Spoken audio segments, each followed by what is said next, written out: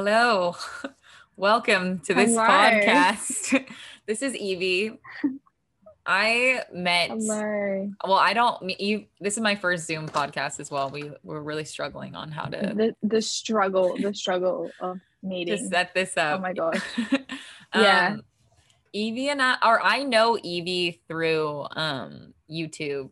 I don't know how I'm gonna like articulate how to start this, but essentially, like, as you can tell by the title of this podcast, we're doing a podcast on maladaptive daydreaming. Oh And my gosh. I found Evie on YouTube because I guess I'll like briefly just like say my beginning of maladaptive daydreaming, or like why I searched Evie in the first place. But I essentially I had no idea what it was. And a friend of mine asked me last year like what I did to fall asleep, because I've had really bad sleep problems my whole life. And I told her that I had an imaginary world inside of my head that I go to every night, that I've had since I was a little girl, that like have changed over the years. And she was like, you should probably like talk to someone about that. Like, that sounds kind of weird. And I was like, okay. And I did. I told my psychiatrist, and he told me like that's actually a dissociation disorder called maladaptive Wow. daydreaming. And then, Wow. yeah. Because not many people know about like therapists, psychiatrists. Oh, really? Damn. Nobody, like, they might know it exists, like they might have heard about it before, but if you explain to them, hey, this is what I'm experiencing, they will not know what, like, they don't know the, like, this is maladaptive daydreaming. They know it exists, but they don't know what it is. Yeah. I every single every single psychiatrist or medical professional that I have like dealt with talking about maladaptive daydreaming, they literally did not know. I knew more about maladaptive daydreaming than they did. Mm-hmm. And it's crazy. And that's actually why I made my channel, because not many Yeah. people knew about it. It's because when I searched, so immediately once I found out like the name of it, I was like, there's a name. Like, Mm. I didn't even know this was something that everyone wasn't doing as well. Like, I thought everyone was doing this.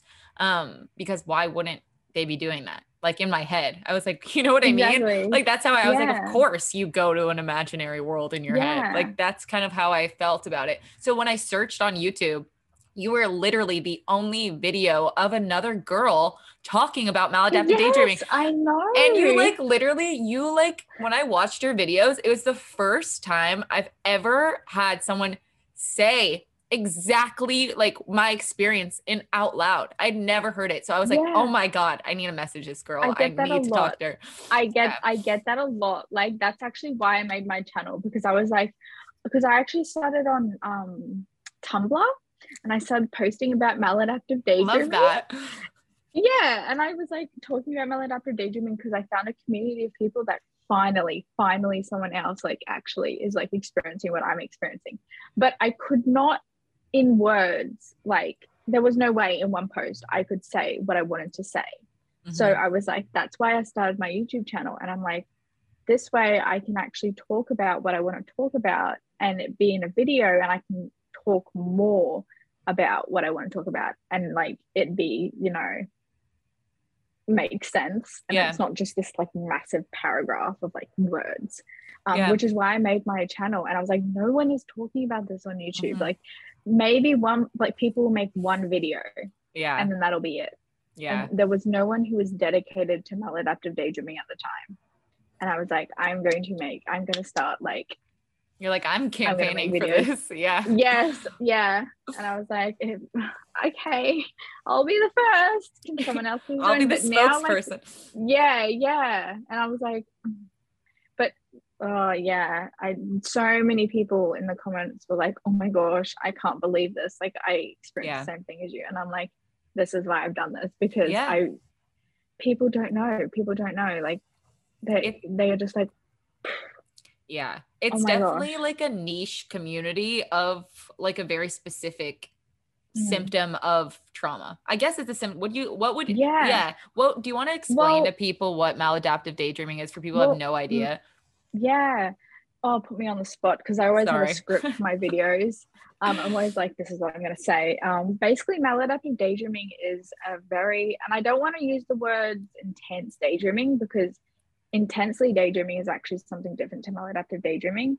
Maladaptive daydreaming is basically, it's a form of dissociation. Originally, they didn't class it as a form of dissociation, but they do now class it as a form of dissociation. What was it originally to them? It was just its separate thing because it was like because it's only 2002, I think, that the idea of maladaptive daydreaming was brought up by I think he's a psychologist, a doctor in psychology, Eli Summer. He first came up with the term maladaptive daydreaming. So it actually hasn't been that long and there hasn't been much research done. So first they like characterized it as this own little like thing. And now a lot of like people who do know about maladaptive daydreaming in terms of like medical professionals, they do class it as a dissociative like disorder. But basically it's daydreaming to the point that it is affecting your life in some way, because it's basically disordered daydreaming. That's the best way to like put it. It's not intensely daydreaming, because intensely daydreaming is very different to maladaptive daydreaming. So what is the difference between intensive daydreaming? Like I don't even know like what that distinction is. Intensive daydreaming would probably be like you daydream a lot, but it's not daydreaming at a level that is maladaptive daydreaming. Is like you have things called like paracosms, which are whole entire worlds that you create in your head. You have very, very complex inner like things going on in storylines in the world. It's like it's basically the complex. Intense daydreaming is intense daydreaming. You're daydreaming, but it's not necessarily like you're creating this very, very complex inner like world kind of situation. Yeah. Do you want to explain what a paracosm is? Because you also were the first person I ever heard say paracosm. And then I had also a word to put to it because I never knew what to call that. Yeah. So a lot of the words that were created to basically explain maladaptive daydreaming and the symptoms and stuff are created by people in the community. And one of those words is paracosm. And the word paracosm basically means a world that someone creates through maladaptive daydreaming. But people who don't maladaptive daydream, I don't believe, cannot even understand how realistic these worlds are. Like in my paracosm at one point in my life was more real to me than this world. It's like at that point in my life when I was maladaptive daydreaming so much, there was reality, and then there was other people's reality. It was like, it was so intense and so realistic and like detailed that it was as real, if not realer, than this world. They're like so intensely detailed, like and completely personable to each person. Obviously, it's like their imaginary world. Yeah. It's so intensely detailed that it is just as real as this reality. And that's something that I know people who can't maladaptive daydream can never wrap their head around. But the intensity and the how realistic it is the exact same as how realistic this world is. Dissociation, I like know so many people are not going to know what this is. So that I'm just trying to like kind of like punch out like information that will help them understand. Yeah. So I can explain dissociation. Mm-hmm. So dissociation, everyone dissociates. I will say everyone dissociates, but there is a spectrum. For example, let's say you've just finished work and you're driving home and you don't really remember the drive home because you were dissociating. That is the very, very, very natural form of dissociation that everyone experiences.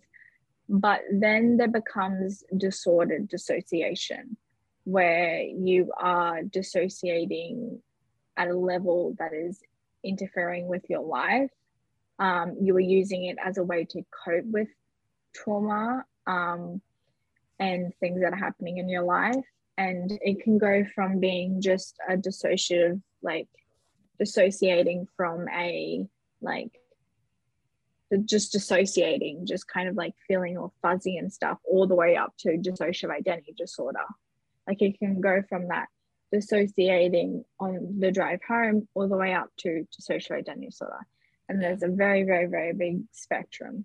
And it's very natural for people to be on the very, very low end of dissociation. But maladaptive daydreaming, it depends on how often you're maladaptive daydreaming, how it's affecting your life, but that is a severe form of dissociation. Is it I didn't know it was a severe form. Well, it depends on how much it affects your life. Mm-hmm. If it's stopping you from being able to pursue your goals in this reality, then it is. If you are neglecting doing things that you need to do in this reality, then it is a severe form, because it, like, if you aren't eating because you're too busy daydreaming, that's bad. That's severe. Mm-hmm. Like, that's disordered. I have dissociative identity disorder. What do you want to explain also, like, what dissociative? Yeah. Just, I also just to okay. disclaimer, like, I did not know what dissociation was, and that was my actual problem until about a year ago. I didn't know. I didn't know until I like learned about all of this stuff. And then but dissociative identity disorder is basically, it's a very, very complex trauma disorder. And if you put dissociation on a spectrum, dissociative identity disorder is at the very, very far end of, it's the very, very last thing on the spectrum. It is the most intense form of dissociation. It is, you can only develop dissociative identity disorder before the age of 9, because it's the way that the brain, like, kind of, basically the way that you develop DID or dissociative identity disorder is your brain, or you are going through something so traumatic that your brain purposefully decides to not go through a certain developmental stage. So you don't integrate fully. Like, your brain doesn't, your personalities, your alter egos that you have when you're a child doesn't integrate. Because when you're born, you have something called alter egos. So you're not actually born with a fully formed personality. And that step, that developmental stage, doesn't actually happen until about the age of 9. Someone with DID didn't go through that developmental stage. It's crazy and it's so complicated, but that's basically what DID is. So you can't form DID like later in your life. This had to have been something you brought from your childhood into your adult life. Yeah, okay. But a lot of people, you know, have DID, but they don't realize until they're like 50. Yeah. It's not, it's like, it could be there, but you're not, if you don't have like symptoms that are present, or like you're just living your life and it's not like affect you in any way, just because you have it doesn't mean it's always going to be like so obvious to even yourself. Because that's how you've lived your whole life. That's another good point, actually, is like, to what you're just saying is like, you don't realize the way you're living your life is incorrect or unhealthy or just genuinely a trauma symptom. Like, you actually have no idea, because it's just your reality. It's like that you've never. Wait, what did you say? It cut out. Someone just tried to call me. Oh, no, you're fine. You're fine. Jesus, I'm literally, my phone is on a what do you call, like a soft drink can. Love that. What soft drink? Pasito. I'm curious, like, what are some symptoms of DID? Like, when did you like growing up first notice that you had like any sort of dissociation problems, or like when did you first get diagnosed with dissociation, and like what did it look like? Well, the first memory I have of dissociative, well, actually, there's a lot of memories I have of dissociative identity disorder, and I do not know the order they come in.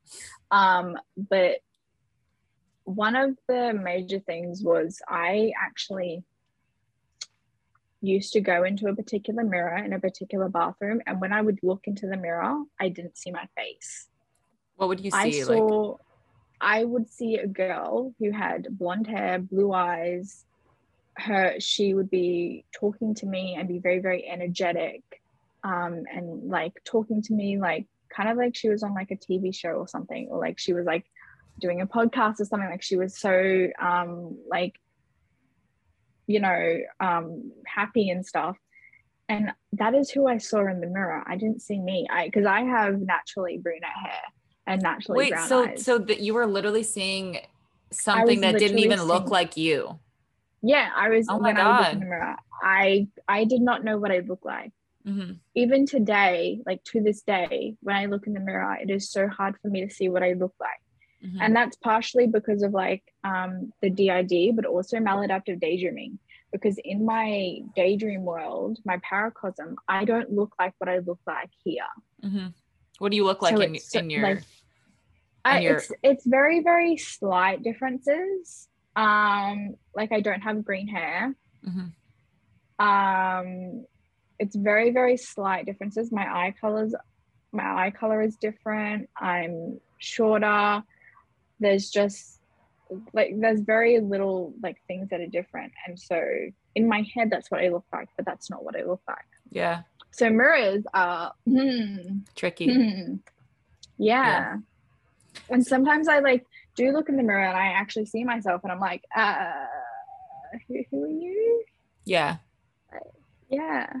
Wait, so at a young age, you were seeing like images of a girl that was essentially like in your mind, pretty much. Like that wasn't Yeah. real. Okay. So did you tell anyone Yeah. about these symptoms or like, I guess No. to Well, you that was I did normal later on. also, like as Yeah. well. Well, I Yeah. did later on, but it was like for my whole childhood, I wasn't living here.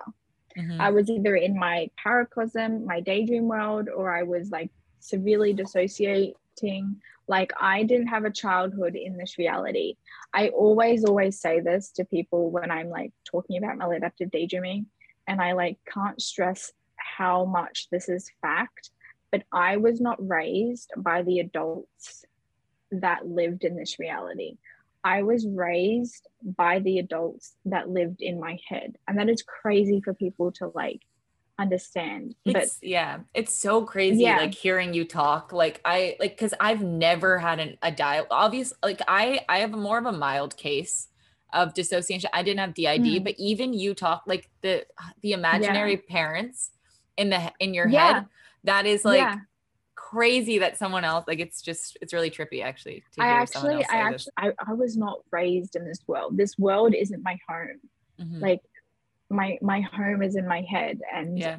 that isn't healthy at all. Yeah. But it's like I've It's grown up also like that. I survival grew up, as well. Yeah. yeah, Like, literally it is survival. Like I didn't grow up here.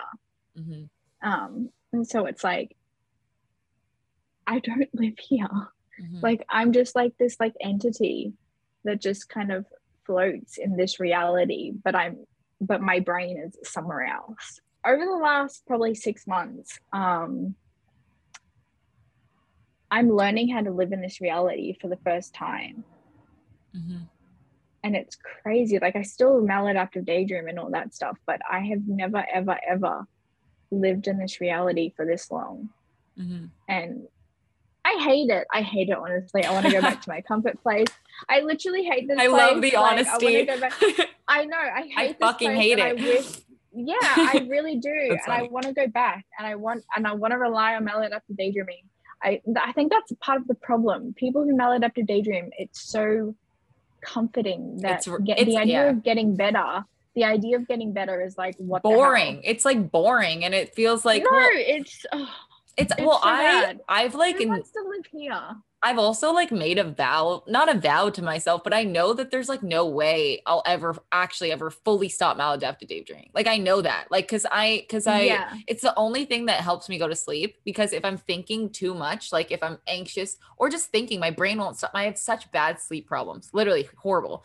And maladaptive daydreaming is the only thing that has ever worked to quiet my mind because I can just go there and it relaxes me. And it's like, yeah, you could be here and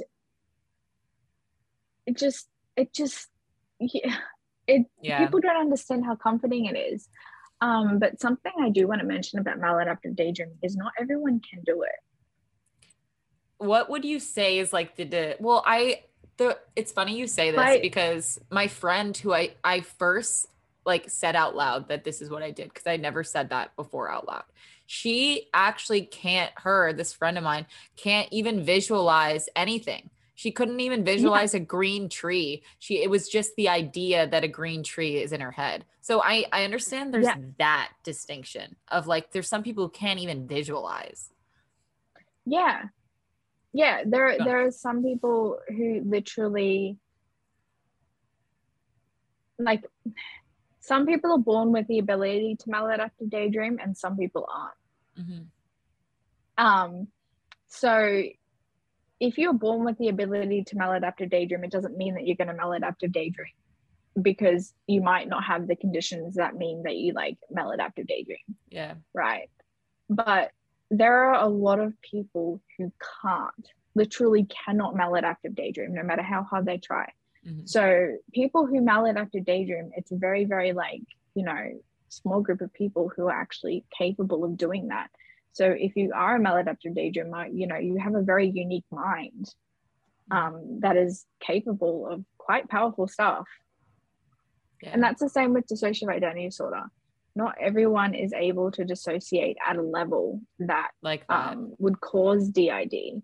Yeah. A lot of people aren't able to dissociate at a level that other people dissociate at. Yeah. No, I loved like seeing your videos, like gave me so much comfort. Like, cause I remember it was called like Unique Souls or something like that. Like you had something and I was just like, wow, like that makes, I love that. And it made me like, so like feel like I found like, I don't know. I just like thought that was a really nice way of putting like something that's maybe not like widely accepted as like cool. Yeah. Yeah. My username used to be, I miss those days. I shouldn't have changed I changed my name to my I could go back. I think my brand will always be Unique Souls, but I just changed my like YouTube name to my legal name, or like my name, because I was like, I'll make a brand for myself so people know my name. Yeah. What would you say like gives someone the ability to maladaptive daydream? You need to be able to, first of all, you need to be able to intensely daydream. Not everyone is able to do that. Like, the mind is a powerful thing. And you were either born with the ability or you're not. Like, that's literally how it is. It's just the way your brain works. Mm-hmm. Some people are able to visualize things very, very intensely and are able to kind of see things in their mind so intensely, but that isn't the case for most people. Like, a lot of people, like your friend, can't do that. Literally cannot. That to me is insane in itself. Like, how the fuck can't you, like, what? Like, someone can watch this who isn't a maladaptive daydreamer and try and maladaptive daydream, and if they don't have the ability to, they won't be able to. It's interesting because like one is like pointed trying to do it, and then the other one, it just comes from mere desire, like this is what it's an unconscious thing. Like, it's just what you do. It's just like that is what you're doing. Like, no, like it's quite bizarre. And it's like it's almost natural. It is natural. You don't even like it's like definition of natural, actually, because like no one can tell you to do it or not. You're just doing it. Like, you could be daydreaming and not even realize. Like, you could be maladaptive daydreaming and not even realize. There were so many times where I kind of get home from uni and then I'm just like, I'm just gonna daydream, and then realize I've been daydreaming for 10 hours. Damn. But in my mind, only an hour has passed. Mm-hmm. Yeah. It's like, and it's not something I can and sometimes the need to maladaptive daydream overpowers everything else. Mm-hmm. Like, my need to, like, eat, my need to do my uni work, it literally overpowers me to the point where I cannot function at all in this reality unless I daydream first.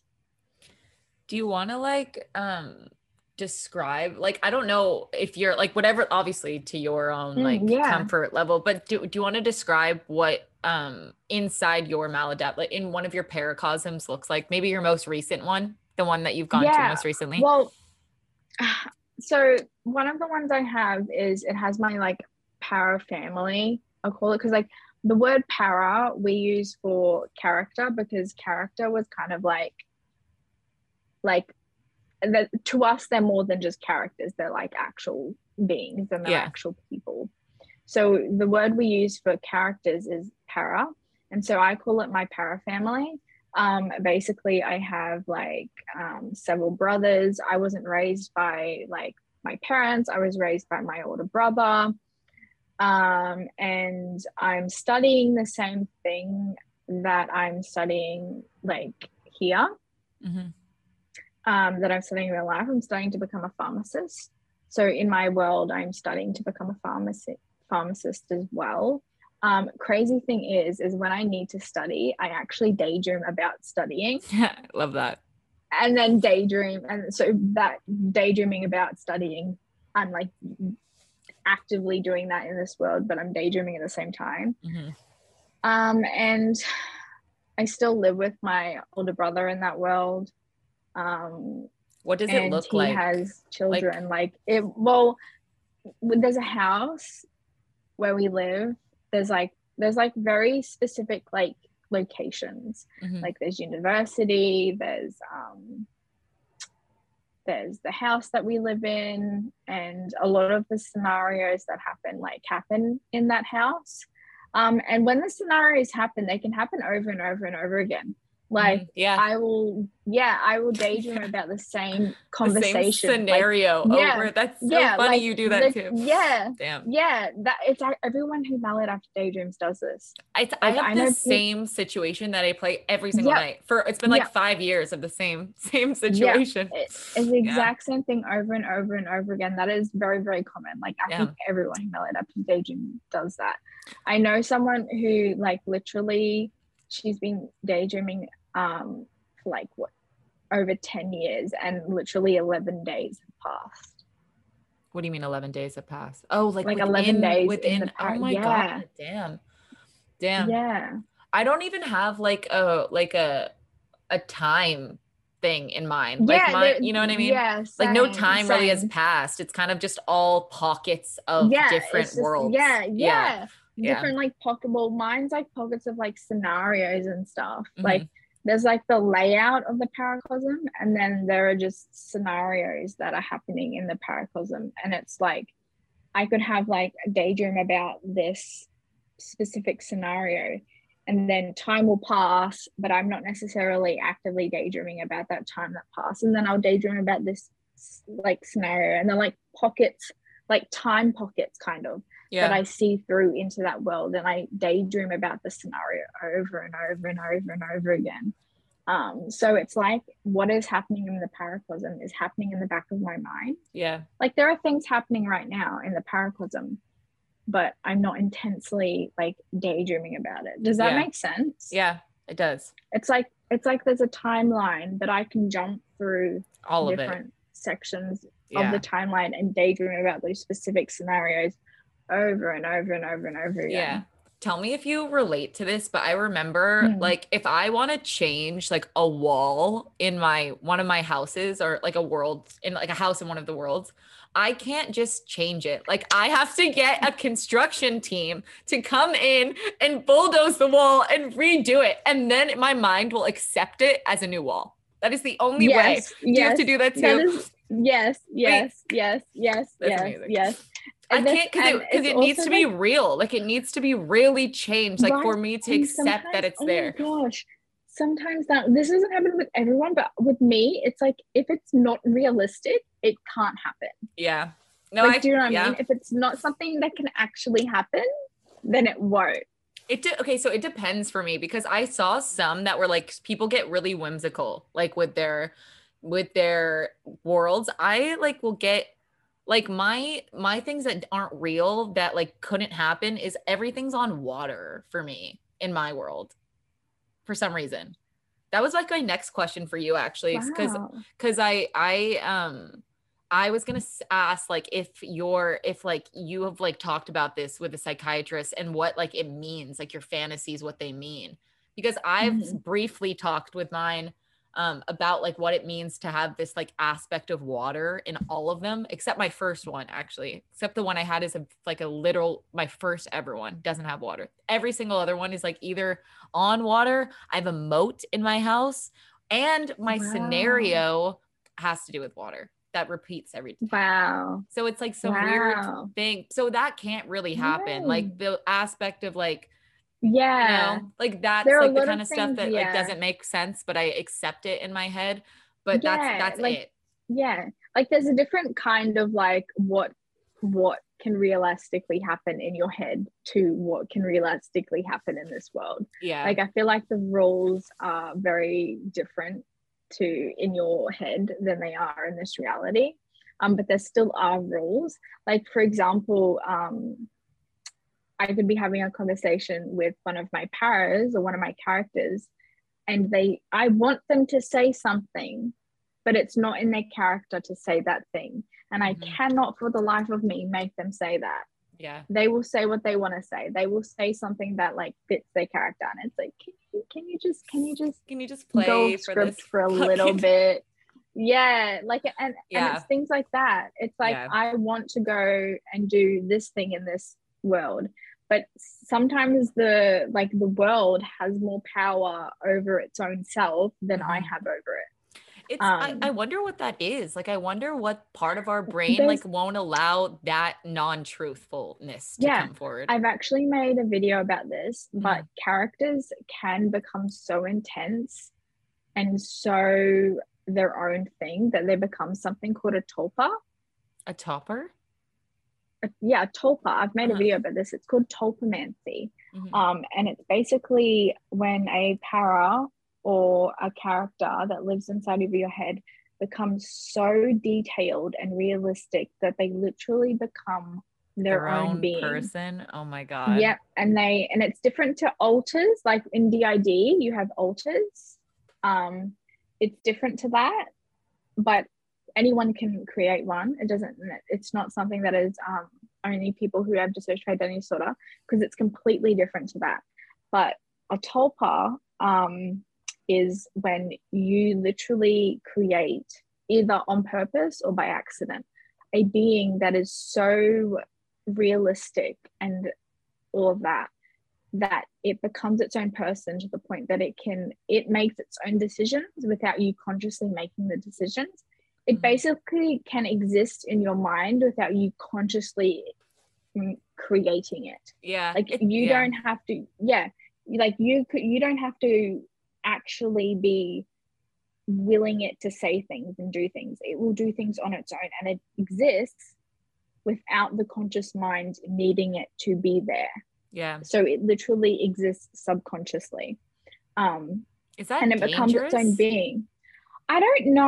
I don't think it is. I think it can be dangerous in the sense that people might kind of lose their life in this reality, because that's when things become very, very intense.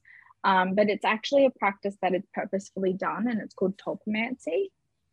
I have a whole video about tulp because it's very, very complicated, and it's what can happen when you maladaptive daydream so intensely. Yeah. Things start to become its own being, and you stop having control over them. Yeah. Like, well, I guess my question like still remains, like, is there anything like from your paracosms or like intricate worlds that like have meant like this is how you view yourself, or this is how you view other people? Like have you got like has there ever been any discoveries made with kind of like a analysis of yourself through your imaginary world? Honestly, I think all of that kind of work has been done internally. I've never done it with a psychiatrist or anyone else. It's just like internally, I kind of like look at it. For example, a lot of the figures or the paras or characters in my mind my comfort world in my para family are male. And that kind of signifies that a lot of, when I was younger, all of the people that I could really rely on were male, like male adults. So that crosses over into my paracosm, where I have created comfort characters and comfort paras that are male. And a lot of the kind of parental figures are male, because all of the parental figures in my life that I could rely on were male in this reality. So I think, and there are a lot of scenarios that happened in my paracosm that I kind of like took a step back and was like, I am using my inner world, like I'm using my paracosm to process trauma that has happened in this world. So if something really, really traumatic happens in this world, it will happen in my paracosm. And then I will spend time in that paracosm processing that trauma and using my comfort paras to help me deal with that trauma. So yeah, a lot of like things that I need to work on in this reality, I work on in my head with the help of my paras. And like that safety net. Yeah. It's interesting to me because like it's like something you create. So it's like, where does this desire come from? You know, like where did the desire come from to escape to this world? And like, what is it about this world that you've created that like makes you feel comfort? You know, like I asked that to myself because like, I don't know. And like, and it gives me great comfort is the thing. And so, one of like something I learned like with the aspect of water, because my psychiatrist said, he like just like, this is the one who told me about maladaptive daydreaming. He just like threw a bunch of shit on me. He was saying like one of my paracosms is a cardboard box that I live in. And it's like the coolest cardboard box ever. It has like everything I need. It's like a tiny home, but smaller. Like I have to lay down in it, but it has everything, like every gadget. Like there's this for the food, and it's like kind of like whimsical, but it's like a whimsical cardboard box. And every single day it rains. Like every day it rains, and I live in this cardboard box. And this is like one of my fantasies. Why is this my fantasy? Like, why am I fantasizing about being homeless? Like, I don't know. And so I told him like, this is just one of the scenarios, because he wanted to like kind of dissect it. And he came to kind of the conclusion that that's like somewhat how I feel about myself, is like abandoned in a sense. So, and that really illuminated something I had never acknowledged. He like really said this. And that's why I ask, I'm like, I wonder for other people who deal with this, like what like kind of like aspects of their paracosm translate to how they even feel about themselves, like how they feel about who they are, and like their self-worth, even like stuff like that. So that's what I found interesting. And the aspect of water, he said, was like rain and water. If you're safe in this cardboard box or in your house, because in all of my worlds, it rains every day for some reason, all of them. And like, he alluded to the fact that like, you're safe with yourself. Like I'm safe with me, and it's scary out there and it's raining out there, but I'm safe in my house. So that's how I guess felt and feel still internally. And it translates in my fantasy world that I feel this way of, I feel safe with me, and everyone else and everything else is dangerous. And that's the aspect of water. That's literally, people always say like, what's the cure? What's the cure? What's the cure? And I'm like, I can't give you a cure, because there is a cure, but the thing is, you can make it to a point where it's not destroying your life, but that's not an answer I can give you, because the answer lies within yourself. Yeah. Like I have been able to kind of push through relying so much on maladaptive daydreaming because of inner work that I have done with myself. The cure is honestly to look at yourself and be like, why am I doing this? Yeah. What's going on in my life? Like, what is the reason that I am so intensely daydreaming? Why is the maladaptive daydreaming? Why am I so dependent on it? And I always say that is the cure.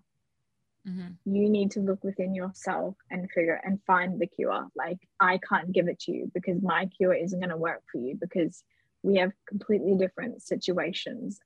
So I like with your maladaptive daydreaming, you can do it like around your room, right? Like you can maladapt. So I've never done it like that. I've never done I've only ever done it like with well, yeah, I've never done it walking around. I could do it like anyone can do it. I mean, if you do it, you can do it anywhere, but I would mostly say I do it before I go to sleep. That's like it's like my safe space. Yeah. You know, that's when I used to do it. And I still do it actually like that. Sometimes I just don't want to get out of bed because I want to dissociate, like I want to maladaptive daydream. So and I'll spend all day in bed just so I can maladaptive daydream. Yeah. So I can do both. So when you to put it like for people that don't know, like how does it look to like maladaptive daydream, like as you're like awake and conscious and like walking around? Well, a lot of people who do maladaptive daydream do repetitive things like rocking or pacing back and forth. I have a whole video of like maladaptive daydreaming caught on camera. Where I basically recorded. Where I basically recorded myself daydreaming. But some people don't. Some people just literally lie in their bed and close their eyes and go to that place. Is it more like immersive for you to do it like walking, or no? Or is it the same? Yes. It depends on the scenario I'm playing out.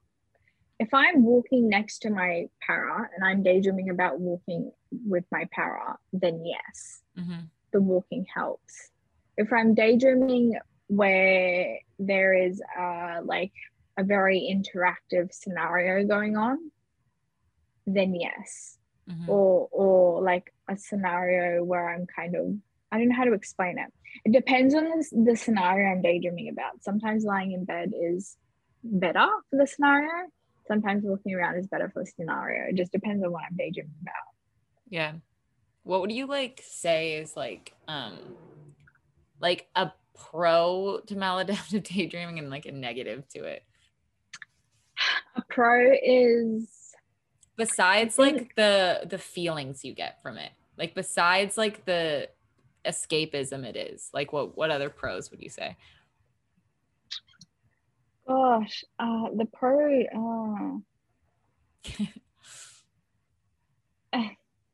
I guess it all kind of ends up being escapism at the end of the day, because I'm thinking about it too. I'm like, because there's pros. It depends on the person, I suppose. Because if it is helping you, like for example, if you are dealing with something very traumatic and something that is not going well in your life, and the maladaptive daydreaming is helping you, then that is a pro. Like if it's helping you deal with that, then that is a pro. A negative is it can impact your life so severely that you stop being as productive as you can be in this reality. You stop being a person. Yeah. I had a psychiatrist. I never got to a point where it was or maybe I don't know. That's the thing, is I don't know how much it truly was affecting my life, because it wasn't a conscious thing I even knew I was doing. That was like not like tends to be with everyone or whatever. So like I don't know how much it was affecting my life, but I did get told by my psychiatrist, as long as I am maladaptive daydreaming, he's verbatim says, as long as I'm maladaptive daydreaming, I will never fully grow up. That's what he said. Yep. That is fact. And I hate to say it, but that is fact. Okay. For example, I like this is bad, and I also have DID, so I do have to take that into account. But I am younger than my body's age because of this.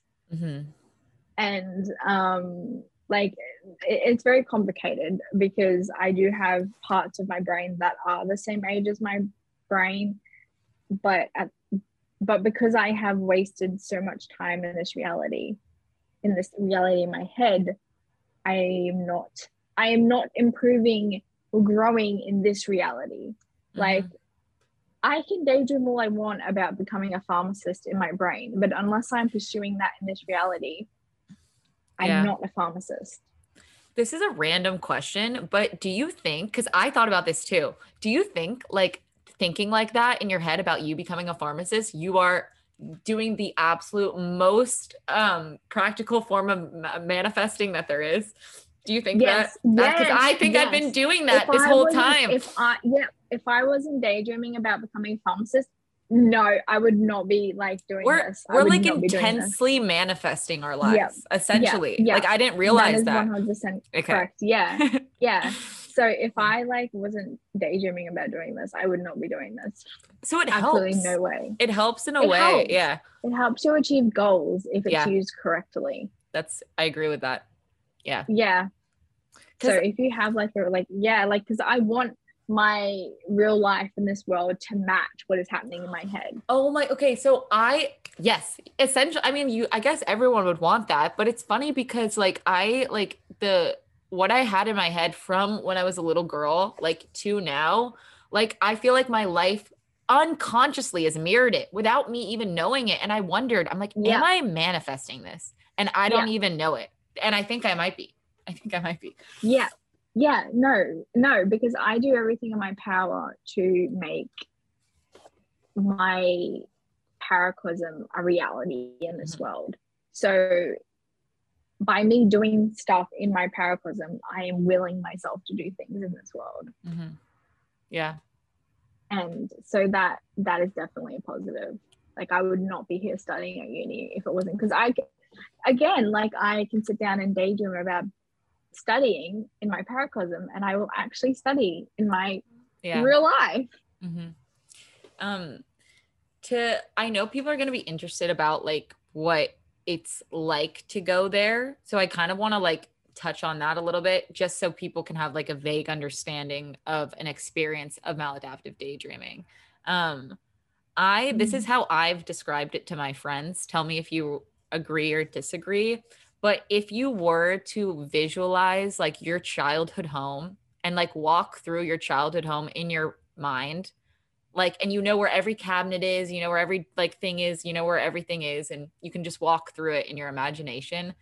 And that's how I would describe the intricacy and detail of a paracosm. Yeah, but see, that's not going to work for everyone, because us maladaptive daydreamers, us maladaptive daydreamers don't realize how unique our brain is. Okay. And how most people do not have this ability. So they're still not going to understand it. It's like the way I describe it is like, go and walk into your kitchen right now. Okay. Go and walk into your kitchen right now. That is like, okay, pretend this, like pretend you are sitting here and pretend that you are not getting up.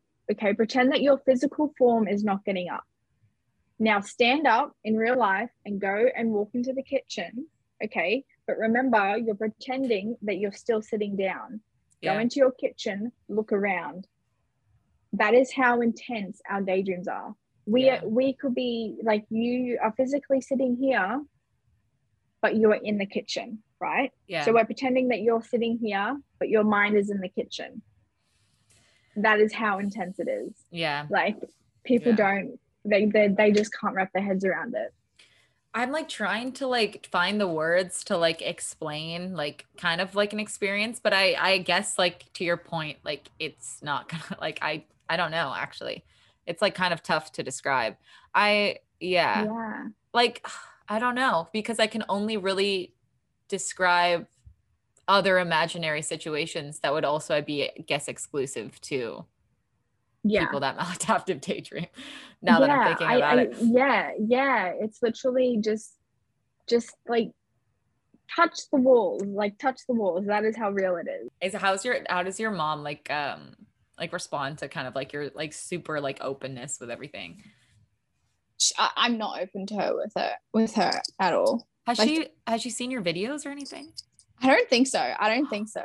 No way. Wait, does she know? Does she know anything about? No. What?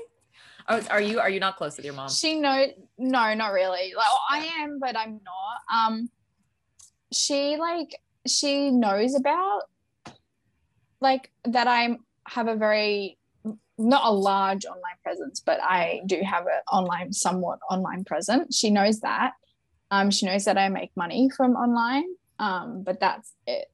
Does she know like what your like subject matter is or no? Not really. Does she No, take an interest in it or no? I don't think so. Damn. Damn. Does she know about the DID? I think I've explained it to her, but she's the kind of person who is like, Doesn't want to hear let's it. ignore. Yeah. Let's ignore. Yeah. You don't have any God, problems. I hope she doesn't watch this. No, because because it's childhood trauma, that will then she will have to accept that something went wrong in my childhood. What do you mean? Like that she would oh yeah. Yeah. Like something went that wrong. She had some sort of like missed something or like did something wrong. Yeah. Yeah.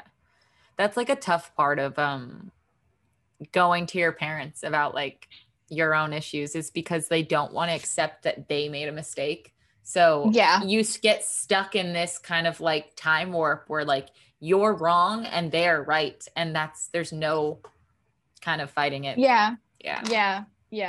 That's exactly it. So I can talk to her about it and she'll be like, sure. Damn. Sure. Damn. Yeah. Do you have like somebody that you do go to, like your fiance or like? My fiance Maladaptive Daydreams. He does. Yeah. Oh my God. Wait, how did you guys meet?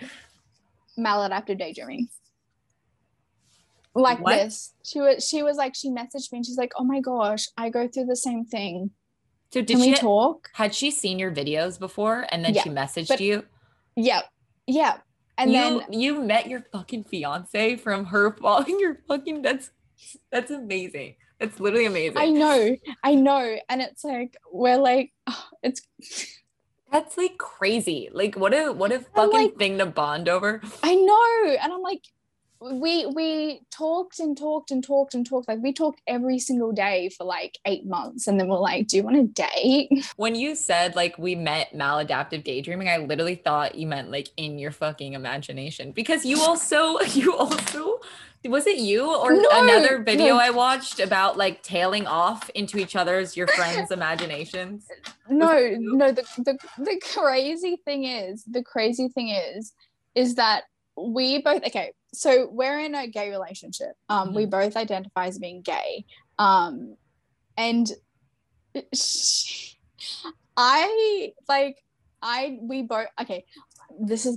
so stupid. I didn't realize she was gay. I didn't realize she was attracted to females, even though she wore a pride bracelet. Okay. And I thought she was just like a strong ally. I love that. You're just an ally. Yeah. And I like we would talk about our daydreams, and then I would be like, yeah, so like there is a para that I've created that is exactly like you that I'm dating. Stop. Not you guys flirting. And she was like, using fucking and she was like, yo, same. And it went on like that for 8 months. You guys dated literally in your minds in our imaginary world. That's crazy. Yeah, that's so nice though that you have like not only an outlet but someone who like literally also is experiencing the same thing. What's like her level of dissociation like in comparison? It's pretty high because she does have like her questioning whether she has DID. Okay. So her level of dissociation is very, very high. Mm-hmm. And it's like she might not have DID, but it's like her level of dissociation is extremely high, like mine. So it's like we can bond over that. Yeah. What like there's like there's DID, isn't there's like depersonalization? Is that one of them? Yeah. So that's when you like detach yourself from yourself. Like you like look in a mirror and you're like, I think I have. That's not me. I have. And do you realize? Yeah. I Do have you the one realize? where I Yeah. look in the mirror and I don't see myself. That's Yeah. like a And constant. derealization is thinking that this world isn't real, or feeling like this world Okay. isn't real. Okay. Yeah. And I have like both. Damn. It's crazy But that's because because of like, DID. yeah, like when you were saying like the first symptoms you noticed was looking in the mirror. Um that was my first symptoms of dissociation too. I remember looking in the mirror as a kid being like, that's not me. Like just but not so that I saw someone else, because that's interesting that you saw like a completely thing that wasn't there. Um I saw a girl, like even now, like I still have it. It hasn't fully, like I haven't fully connected back to myself, which I'm going to, like eventually, hopefully. Um it feels like I'm looking at like a girl that I know, but I don't know her that well. And she's just, I've seen her around. That's kind of the best way I can explain it. So she, like, I know who she is, but it's not me. Like, it's just some girl I know. Yeah. That's kind of the best way I can describe that symptom Yeah. of dissociation. Yeah. Is depersonalization. Yeah. Okay. Yeah. It's funny. Yeah. Derealization is like not feeling like this is reality.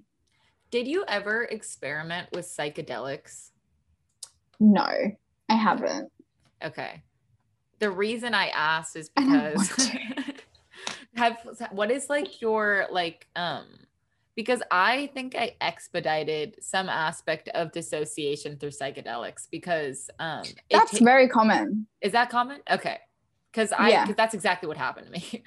That's very common. Yeah, I was already dissociated, and taking psychedelics is a very dissociated feeling because you are literally in your own world, like high. Like you are just like absolutely dissociated from the rest of the world in this like fictional like reality that doesn't exist, where you get to be in your own world. Like genuinely, that is what hallucinating is, pretty much, like to a degree.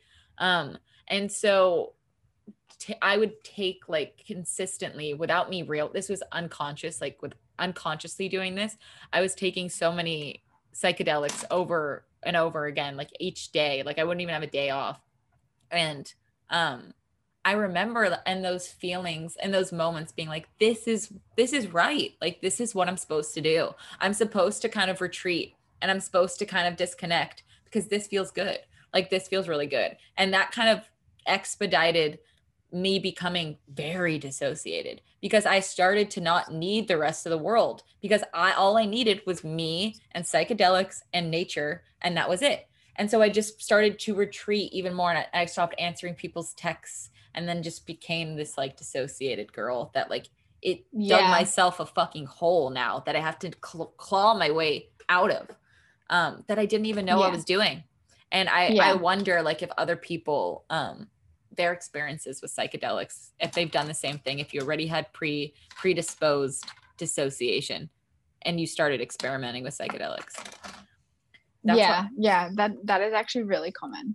How like do you know like how do you know like so much about like that, for instance? Like how do you know? Has it just been because I know I've spoken to a lot of people, and I've also read like a lot of papers, and like I've done a lot of research because I was so curious at like the brain is such a powerful thing, and to me that was just amazing that the brain could do this thing.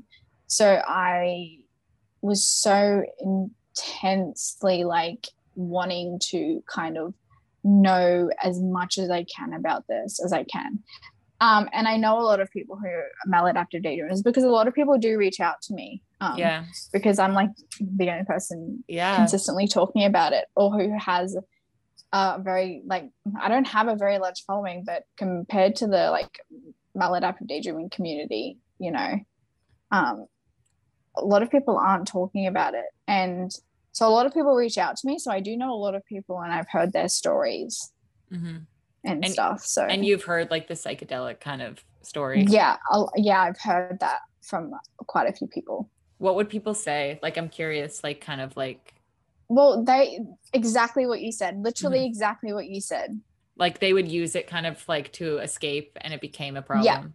Okay. Yeah, exactly. What like specifically in your eyes do you think was the cause of maladaptive daydreaming? Like what, if you're comfortable talking about like the trauma, like Definitely like well, definitely trauma, obviously. yeah. But I think the stability of my caregivers. Mm-hmm. So I lived in 3 different homes at the same time. What do you mean? And so I lived with my grandma, I lived with my mom, and I lived with my dad, completely different houses. Mm-hmm. And I think the unstability of that and not knowing whose place I was going to stay at that night. And the fact that the environments that I was living at in those 3 different houses were so different.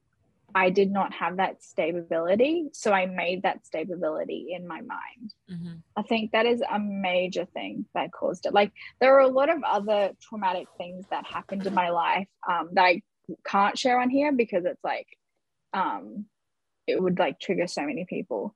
Mm-hmm. But there were other like traumatic things that were happening in my life and events that had happened. But I think that is a major component to it, is that I did not have the stability that a child needs. Mm-hmm. Yeah.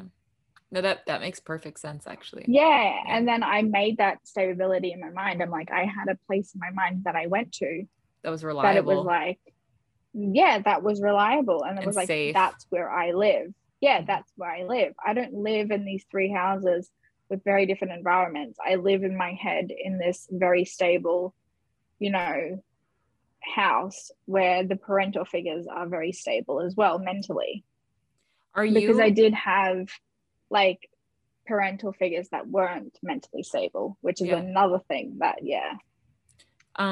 would you say, or other like are you like a highly sensitive person? Is this like, do you think this is like only goes with people that are highly sensitive? I think in a way, yes. I think we pick up on things, but we dissociate from them very easily. Mm-hmm. So yes and no. Yeah. It's like we're like, oh, I can sense this, but no, bye. Yeah. I think that's like why, like, and this is again like me trying to connect the dots. I don't know if this is even true, but in my head, I'm like, I feel like people that do dissociate is because of a sensory overload. It's like too much, you know? So you literally have to just be like, no, like, opposed to people that aren't sensitive can kind of like get away with dealing with trauma in a healthy way. And like, we just can't. Yeah, no, that's literally it. I think we're just very sensitive and we're just like, I cannot deal with this. Goodbye. Mm-hmm. Yeah. Well, I'm really curious, like when I like wanted to, like, I'm really curious about like what other people's worlds look like. Like that to me is so fascinating. Like, are you like comfortable with like kind of giving like a detailed kind of like rundown of like one of your favorites or like your most first one or whatever, or your scenario? Yeah, I can. So one of my like I've talked about before, like my inner world, it's like the majority of the time is spent in a house where my brothers live. And scenarios might be like because I'm chronically ill. So like I have times where I have to go to hospital and stuff. Mm-hmm. And so I will have a scenario that plays in my head where I have to go to hospital, but they are like the scenario is happening in that world instead of this world. Mm-hmm. So I literally just take things that are happening in this world and chuck them in that world and create a realistic like kind of squish it into to fit that world realistically. Yeah. Like everything I deal with in this world, I do in that world as well. Mm-hmm. Like that is, and it's just like it's just done with different people. What's like a scenario that replays for you?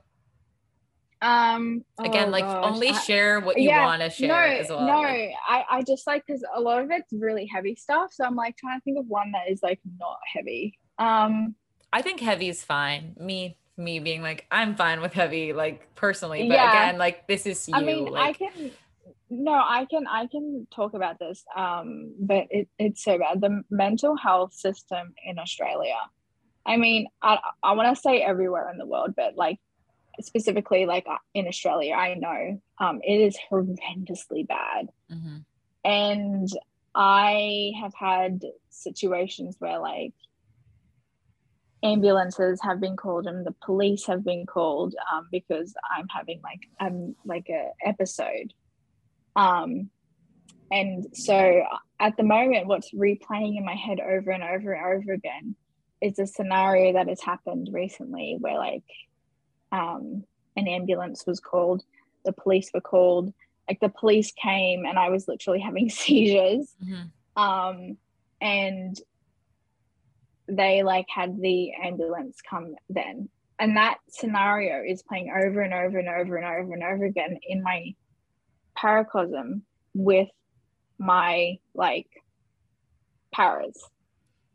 It's why do you think yeah, that's so interesting that like situations that people tend to repeat seem to be traumatic?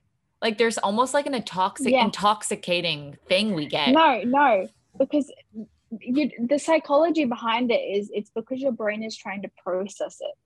So when it's happening in the moment, your brain is like, I am not safe enough. I need to put all of my resources into being safe. So the part of the brain that processes what you are experiencing stops. And then what will happen is the information that is coming in will go to a different part of your brain instead of the part of the brain that stores processed memories.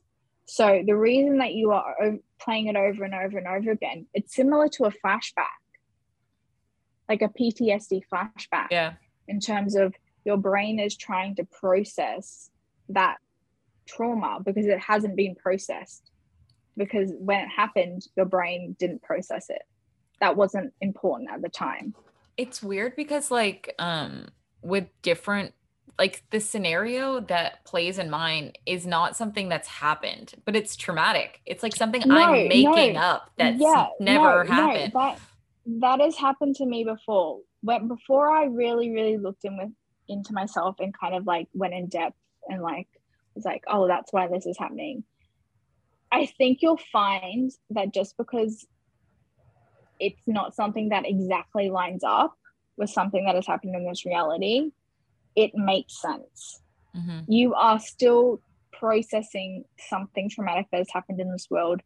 It's just you're viewing it in a different way in your mind. It's like, yeah, I guess it's like the story, like in which like the message is like that's like applies to you. It's just in a story kind of thing. Yeah, it's just like manipulated to fit. Yeah. A way that you can process it. That's fucking crazy. Now I'm like in my head trying to decipher what the fuck all this means. Yeah. Like you could be trying to process something that like how this traumatic scenario that's happening, you know, like why is my brain making me do this? But if you like look in depth, there is some sort of like message in it. I have a replaying thing of it being the end of the world, like it being doomsday. That's like my thing. Like that's something I find interesting, like that I want to replay this kind of like, it's like a tsunami or something. It's kind of different in each thing. Oh, wow. But I replay a tsunami over and over again, that there's like a huge tsunami and that people need to be saved. And like my house is like super safe. That's like my scenario I play. But that's the thing is like, there's nothing, I have no relation to a tsunami. I've never been in a crisis like that, but that's at least for the last 5 years, that's been the scenario that replays my head. Yeah, well, there's probably something happening in your like life that isn't exactly a tsunami, but creates the same emotions that you are experiencing. Because you could be trying to emotionally process something. You don't have to be physically trying to process the event. It could be emotionally trying to process something. Yeah. So it doesn't have to like look exactly like what happened. Yeah. That's quite interesting. That's crazy. It's crazy that I've actually made a video about this. I was like, because I like when I was talking to my fiance for the first time, we talked about this and it clicked in my head.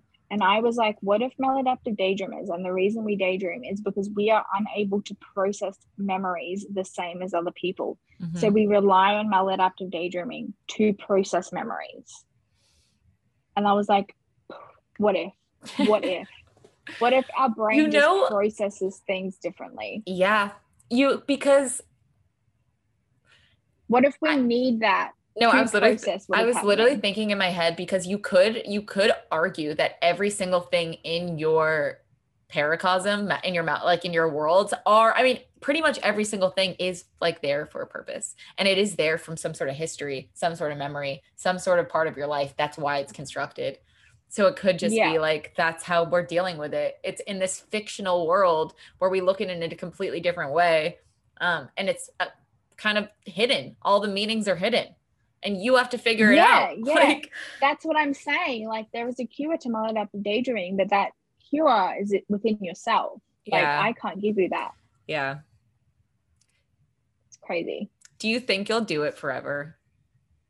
I think I will do it at some level forever Mm-hmm. because again, I do believe that in like my brain is unable to process very heavy things in a normal way. And I rely on maladaptive daydreaming to do that. So Mm-hmm. with anything and life happens, life happens. I'm never not going to like I can't sit here and be like I'm never going to experience anything that is like heavy. Like Mm-hmm. that's unrealistic.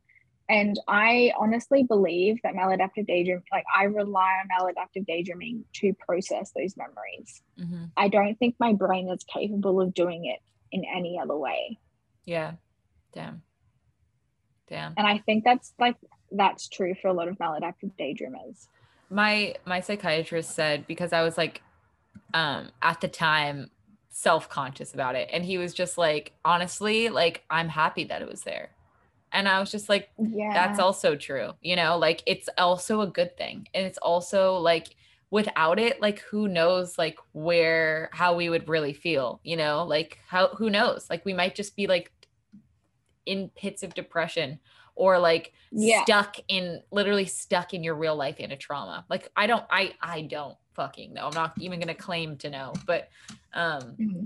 but in a sense, like it is our method of survival. And like Yeah. it really did help, you know, above all, which is nice. Yeah. Yeah. Yeah. Yeah. This is so heavy. I know. No, it's fine. I mean, it's just honest, you know, like it's Yeah. not like heavy or not. And there's so many like crazier things in the world. This is just something like you and I experience, and hopefully some other people like experience and resonate with it. But yeah, it's just like a niche problem that I am like putting, and you're putting light to. That Mm-hmm. I'm glad like I can talk to someone about this. Like genuinely, I literally like I don't know who the hell else I could talk to about this. So it's really cool. Yeah. Yeah. Yeah. It's really sick. Yeah. We were saying that we're going to do another video kind of answering questions. So because we don't know how much to put in here about maladaptive Yeah. daydreaming. And there's so many aspects to it. And it's like what like there is so much, like Yeah. so much. And there's no way to know what people like are really, really wanting to know. Mm-hmm. So And this is like our where to go. open floor discussion too. We're going to do a part 2 and answer people's questions because we didn't even know where to go with this. Yeah, there are so many pathways that we could have Yeah. gone. Yeah. Like experience based, like why it happens, like problems, like there's so much to touch on. Yeah. That we're doing a part 2 essentially. Also Evie has a YouTube page if you want to, do you want to plug it, like whatever your So like, yeah, it's and Twitch, all of it. it's literally Eveline Pahu. I'll link it below. EVELEEN. Yeah. Yeah, it'll be in the Pahu. description. It's like, yeah. I'll send you all of my stuff and then yeah. Okay, perfect. And she has more videos on maladaptive daydreaming, which is like Yeah, essentially my first intro. So watch all of her videos. Yeah, most of my content is literally just maladaptive daydreaming. That's literally why I made the YouTube channel. Yeah, no, I support it. You like stuck with like the one thing no one's fucking talking. And you know what? I actually went on YouTube recently. There's so many more videos on maladaptive daydreaming just in the last year. Like 4 months ago, there's people posting and like people have like actually started to talk about it. Yeah, which is cool. it's really good. Yeah. It's just I think a lot of people don't know they do it. That's what I'm going to assume. Yeah. And so it's just going to bring light to that. And I think the thing is the more we talk about it, the more research that'll be done on it. Yeah. So the more that medical professionals can help us. Mm-hmm. Yeah. And we can get answers that we are like talking about in this video, and like it could be this, it could be this. Yeah. Like we can get answers if we get people to like know about it. Yeah, it's so like abstract at this point, and it's basically just like us kind of like trying to connect the dots of what we think it might mean, which is all we can really do. But yeah. Well, Evie, thank you so much for joining me on this podcast. I'm like it's so refreshing to talk to you, honest to God. That's like coming from a genuine part of myself. So thank you for inviting me. Oh my God, of course. We've been like talking about doing this podcast for so long, and like we finally did it. Finally. No, it's like now that we've done it once, the part 2 is gonna be so easy. Yeah, we'll figure that out so easily. So I'm excited. And thank you for joining me. And that concludes this podcast. And please comment below what questions you want us to answer for part 2. Thank you. Bye.